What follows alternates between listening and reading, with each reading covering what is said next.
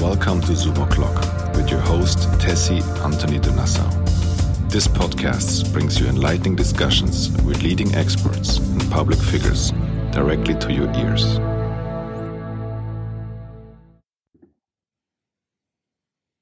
Welcome everyone to Zoom O'Clock with your host, Tessy, Antony de Nassau. Today, my guest is Dr. Mara Catherine Harvey. She is a pioneer in her domain and definitely a trailblazer when it comes to change. She's also a fellow sister of a sisterhood that I have here in Zurich. And it's just an absolute pleasure to have you here, dear Mara. Hi. Hello, Tessy. Thank you so much for having me. It is such a pleasure. Thank you so much for making time in your busy schedule. It's always wonderful to see you.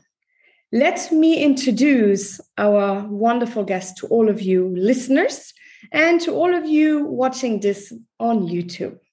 So, Mara, SDG 5 Advocate and Financial Justice Champion Award winner 2018 from Berlin. She's the author of Woman and Risk 2018 and A Smart Way to Start, a rhymed book series on money, equality, and sustainability for kids. I will, of course, put you that website below the link of the podcast and the YouTube channel for everyone to go and explore, specifically the parents and the teachers who are listening to this. As senior leader with 20 years experience in finance, she is passionate about driving innovation to make private capital a force for good. She founded and led a groundbreaking global program to better serve female clients and make gender equality investable, building an award-winning team. The program facilitated hundreds of millions of investments in SDG 5. She also holds a doctorate with highest honors in political economy from Freiburg University and a degree in economic policy and econometrics. She is quadrilingual and a frequent speaker at international conferences with over 2 decades of experience in economic gender equality, among many, many other things you're doing. People can find you, of course, on LinkedIn under Dr. Mara Catherine Harvey. Dear Mara, welcome. It's so lovely to be here and to talk to you about all of these things that are so dear to my heart. It's fantastic to have you. So let's dive in straight away. As a parent, of course, your book series, A Smart Way to Start, has really gotten my attention. I'm also UNAIDS ambassador for young women and adolescent girls. And as such, there is some exciting news you have to share with us. So my first question to you, what is the book series about? Why did you think we need a book series like that in today's time? And what is that? What are these exciting news that I just referred to? So it's a pleasure to explain to you why this book series came to life. It came to life because I was doing quite a lot of work with regards to women and finance and female financial participation. And all of the research I was doing led me to understand that there's a deep bias in the way we talk about money to women and to men, and that actually that bias starts super early. It's everywhere in society, and it becomes visible with analysis that has been done across many countries on pocket money. And would you believe it, that by the age of 10, girls already experience a pocket money pay gap? They get 10 to 30% less than the boys. And this isn't because any parent would discriminate against their daughters, but it is just all of this societal bias that steers the boys towards earning and the girls towards spending that creates a bias at a very early age. And so I was determined to change that and to create accessible, easy, and fun stories on money, so that the girls in particular, but of course the stories are okay for the boys as well, they target both children, but it was important in particular to give the girls a tool to talk about money and to be encouraged to talk about money, to understand their worth, to understand earning and the fact that it wouldn't be fair for a girl to earn less than a boy, and why should they if they're doing the same job equally well. And as I wanted to introduce money to children, I also wanted to introduce the notion of sustainability that is so dear to my heart, and also was part of my journey through the financial industry, to realize that every money choice we make can have a positive impact if we're mindful about those choices. So that was the reason why I wanted to bring this conversation to kids, because I believe that the earlier we start, the better we can shape the future. That is very exciting. Yeah, I cannot wait to read the books myself. I also have already made sure that a lot of people know about it, because I think financial education, when it comes to children in general, specifically girls, I understand, but also for boys, as a mother of 2 boys, is really something that a lot of people do not do yet, or parents. For example, for me, myself as well, I have always been very much into making my children understand the value of money, how important it is to save, how to spend money, what it means, to earn money and all of these things, because my children are growing up in a very privileged environment, and yet they are being asked to grow up as normal as possible. And as such, I think it's my duty as a mother to make sure that they understand that from nothing comes nothing, and that also the way you spend money will really affect your life in either a positive or a negative way, because nowadays there's all of these perks and peaks that you can get, where you can pay later and all of these different credits and all of that stuff. And children don't understand that. So we have such a high rate of youth debt as well. Also with youth not being able to afford their housing anymore, buying a house, let alone other things. And I think financial education, it cannot be there's no age, the earlier the possible. So the more important, what do you think of that? Yes, look, totally with you. I think our children face an unprecedented challenge, which is twofold. The first is they're likely to live to 100 years and beyond. And even if you just simplify that and think, okay, let's take an average and say they're going to study until they're 20, they're going to work from 20 to age 70, which is 50 years of active life, and they're probably going to be retired for at least 30 years.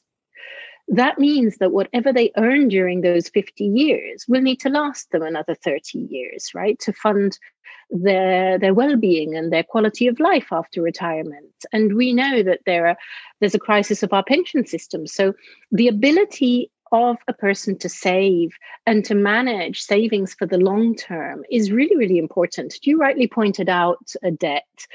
There really is so much advertisement that surrounds children around the notion of buy now, pay later. But in a society that is aging, this is just not a good strategy. We really need to teach our kids that they should earn now, save, and buy later. And not the other way around. So these skill sets are actually not just important to teach kids to be responsible about money as such, but it will be precious for their future. And in the context of shaping that future, and this ties in with the good news that you asked me to share, we really need people, and children in particular, to understand what shapes a good future for ourselves, for our society, and for our planet. So the 5th book of my series, which is the latest book, is all about the Sustainable Development Goals. So after explaining to kids in the previous 4 books how to earn, how to save, how to spend wisely, and how to make good consumer choices, we need to understand what is it that we need to steer our money towards so that we can lead fruitful lives and sustainable lives and things that are good for our planet. And the fabulous news is that the 5th book has been endorsed by the United Nations and will be appearing in the United Nations Library very soon in order to support awareness for the Sustainable Development Goals. So I'm super happy to be partnering with the UN on that topic. Wow, that is so exciting. I cannot wait to have to see the official logo of the UN on the book. And congratulations from me, and I'm sure from all of the listeners. This is quite an achievement and quite a service to the public as well. I think it's really fantastic. An example I have, and that makes you probably laugh, but also it shows the reality of financial education as well in our educational system, and how our educational system in general for our children needs to also adapt to accommodate this new skill. towards our children. I had my little one. So I have two teenage sons now, and I'm expecting another one. And with that in mind, my oldest, he saves like crazy. He has an amazing savings and all of that stuff. The little one is exactly the opposite. He spends as soon as he gets it, it's gone, right? And it makes me laugh. But I don't give up. He's still young and we can get him there. But what happened, a story which I think, and that will be my next question as well. He got into debt in school because he spent too much money in the sweetie shop. And I didn't know. And so just because he gets pocket money from me every week. And so then the school writes me an email and says, "Oh, I'm sorry, Mama Noah, right? Can you send him more money because he made debt so he can fix his debt?" And I wrote him back and I said, "Absolutely not." I said, "He gets pocket money every week and now he needs to assume his responsibilities and he needs to pay it back himself." And I had a huge discussion with him and I was really not happy about that because I said to him, "We don't do that. Not like that." I said, "You cannot overspend what you don't have." And I said to the school, rather than asking me to give him more money, I said, "Why don't you create like a workshop for the children where you can teach our children who are now with Corona more buying to school in general, if they're either completely at home or they need to remain in school." My children needed to remain in school, even on weekends, because they didn't want to increase the infection rate possibility. So they said, in order for the kids to go to school, we like to keep them here. And they will be in a little bubble here, right? Which was nice, but that means that they were quite independent in a lot of ways. And that topic came up, right? Mm-hmm. Can you please send in money so they have some pocket money and everything? No problem. But I think the financial education is missing. Have you seen that too? And how do you think we can bridge that gap? Because still in school, all of these new skills, such as financial education and also meditation and all of these other things that are now coming up more and more, are just not being taught properly. How can we make that happen? Because I feel as a mother that there's still quite a lot of resistance towards this in our traditional educational system. Yeah. Look, I do think that there's a bit of a gap in the education system when it comes to financial literacy. And this is something that I'm a huge advocate for, be it with adults, be it with children, because even in Switzerland, which is one of the leading financial marketplaces globally, only 57% of adults are financially literate, meaning that they fully understand the long-term consequences of inflation, of compound interest, and of diversification. Now, this is actually quite tragic because it means, let's just ground it, say, if 1 in 2 adults does not understand the basics of finance, what are the chances that the next generation is going to grow up with right knowledge? So we have to bridge the gap. We have to bridge the gap on both sides, getting schools more involved, getting parents more involved. Now, for schools, this is a difficult conversation because the minute you touch the topic of money, you touch on the topic of inequalities. Mm-hmm. And it is hard for schools to navigate that dialogue. And indeed, this is also the reason that in many countries, schools choose to have uniforms for kids, because that way you reduce inequalities. And introducing concepts of finance and of money really opens up sometimes a discussion that is difficult for the schools to manage, which is why it's so important that parents take this upon themselves to impart financial literacy to their kids, because the kids are not learning it elsewhere. And I think you did a great thing there with the school to say, look, no, it's not going to help if I just pay the bill of my child.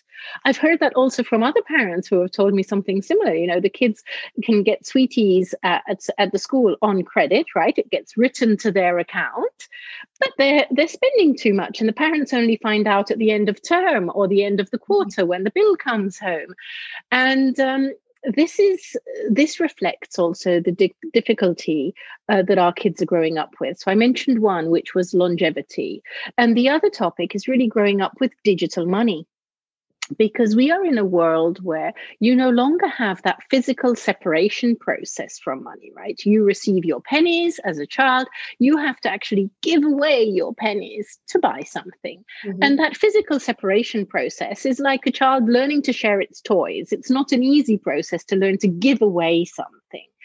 But with digital money, the kids have the feeling that they're actually not giving away anything. It's a tap or a swipe of a card, and you still have the card in your hand, and some magic number somewhere appears and disappears. Mm-hmm. But you do not feel the weight of how hard it is to earn that money before you can spend it.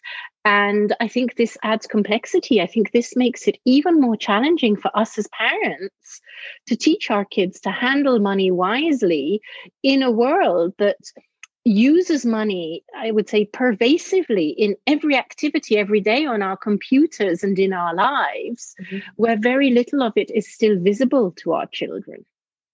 Yeah, exactly. No, and it's totally true, because with my sons as well, now with Corona in the UK, a lot of schools have asked that we provide credit cards, debit cards for our children. And already the process for me to get a debit card for my children, because I wanted then a children debit card, which has restrictions, it's safe, I have on my phone, all of these things. And it is really, my children don't always realize. So I send them their balance every week and say, here and there. But it is true for them. It just, my oldest understands it better, but my youngest, he just forgets. And he's like, yeah, okay, great, here and there. Then I get text messages because the card has been declined when he was again in the toy shop or something like that with his little friends. And he gets frustrated because he doesn't understand. And he said, no, I got my pocket money. And I said, yes, but you already spent it. Right. Mm-hmm. And I need to send him a track record of the statements of his last spendings. And it's a beautiful conversation because I can see that he's learning with it. But it's just, I think if you would, as you mentioned, if the conversation would be more organic and natural, also within the environment that they have in school, it would just be easier for the parents, or even like a parents' workshop. But as you said, people don't touch the topic at all. No one talks about it because of these inequalities, especially now with Corona as well. People don't like to talk about money because a lot of people have lost their jobs, have lost a lot of money, have lost all kinds of materialistic things, and which make their life really hard now. And so the last conversation they want to have is something like that when it comes to their children or with their children. They want to make it as easy as possible for the children and take away the burden, if you want, because they still see financial education as a burden, and they want the kid to be a kid, right? Mm-hmm. That's also the conversation. But I make sure, so as the listeners can hear and the ones on YouTube can see, this is really a topic to dive into and your books to really get. So please go and check out Mara's books, because I think they're fantastic and they have received numerous reviews and everyone really talks about it. I gave a talk at a big financial institution not long ago. And after my talk, there was people there, staff, who got back to me and asked me specifically for the titles of your books, because they, as working for a financial institution, they didn't know which resources they should provide for their children because it's such a new topic. So I think this is really, really, really cool. And I highly recommend it. Another topic, briefly then, which is also dear to my heart and obviously also to you, is equality in the workplace when it comes to women. And the financial industry has and is still a very difficult place to maneuver for a woman. There's more opportunities, but still that's often because of quotas and the stereotypes and the greenwashing of good words and strategies and so on is still very much alive, right? So as a personal experience for you, you were really on the top of the top, have worked in it for more than 20 years, have seen it all in all kinds of sectors, in countries and so on. What is your key takeaway? How did you get to where you are today? And also in a positive aspect, how can women inspire to get to where you are today? Because I'm sure there's some female entrepreneurs, female financiers, students who want to go into finance and so on, who are listening to this, how can they get there? Because there's still so many barriers. What would you suggest? Oh, big question. Look, I loved my experience in finance. I must say, when I started out, I didn't know where the journey would take me. I am an economist and econometrist by background, as you mentioned, so a huge passion for numbers. But I knew very little about the world of banking when I entered the financial industry. So it was, I would say, a bit of trial and error at the beginning of my career to understand what exactly is a bank, how many different professions are there within a bank.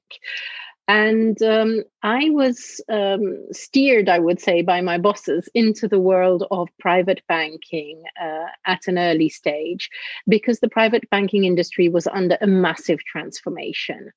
It was already clear that banking secrecy would end. This was now 20 years ago, and it was already foreseeable that it would come to an end, that the world needed to evolve towards transparency, towards wealth being managed in a way that it is taxed where it is generated, even if it is managed in different parts of the planet.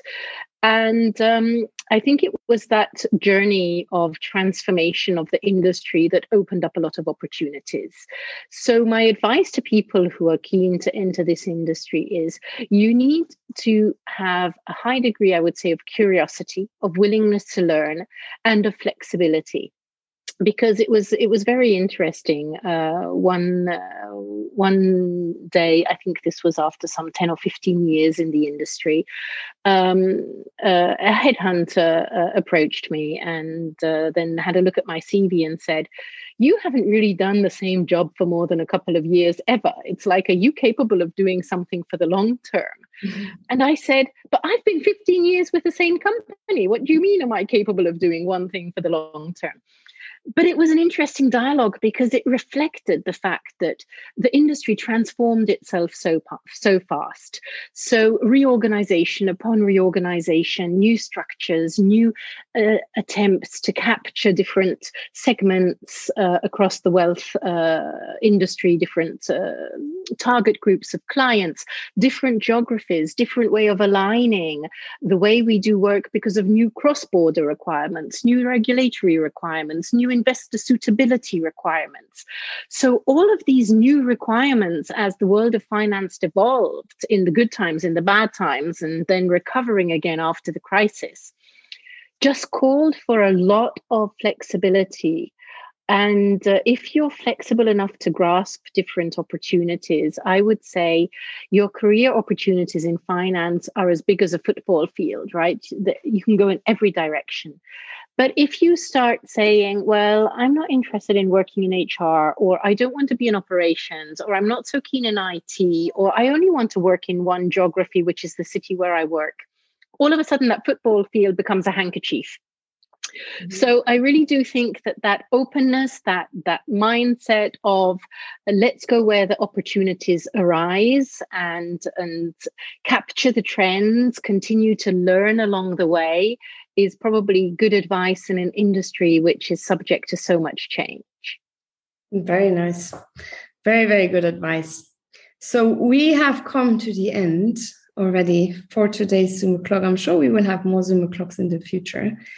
My question to you before I let you go, as we talked about books before, so what was your latest inspirational book, your latest discovery, where when you were reading it, you were really like, wow, this really changed something, like that wow effect, where that people can look up and read themselves?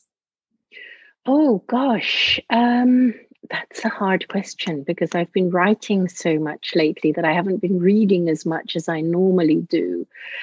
But I think the latest book that I am still reading is 50 Swiss Women. And it's all about discovering the women who have been inspirational, pioneering, so many things about the country that I live in that I wasn't even aware of. And you do realize how it's so important to get more female voices into the mainstream and into the media so that we can all be inspired by the hugely transformational efforts of the people around us that sometimes are maybe not so visible on the forefront, but who are doing great things for society at large. Oh, that's interesting. I should maybe look into that as well, especially because in Switzerland, women still experience a quite significantly bigger pay gap than they have in any other country. I think in Davos, when you're at the Female Equality Lounge, that's always one of the biggest posters of Switzerland, that the biggest problem here for women is still that, among other things, of course. So I will check it out. Thank you so much. I will put a link as well below for people to go and get this as well, easier by a click of the hand. So this was our Zoom o'clock here today. I hope you enjoyed yourself, dear Mara. I did very much so, and thank you for having me. Thank you so much for making the time, and make sure everyone knows where to find everything that we have been discussing in the links below of the video recording on YouTube and also on the different podcast channels. Please do sign up, share, comment, and rate, because only by sharing the love, we can expand our geographics. Right now, we are in number 1 in Luxembourg and Switzerland when it comes to educational podcasts. We are in Germany, number 3. We are in Russia, South America, and different other countries around the world.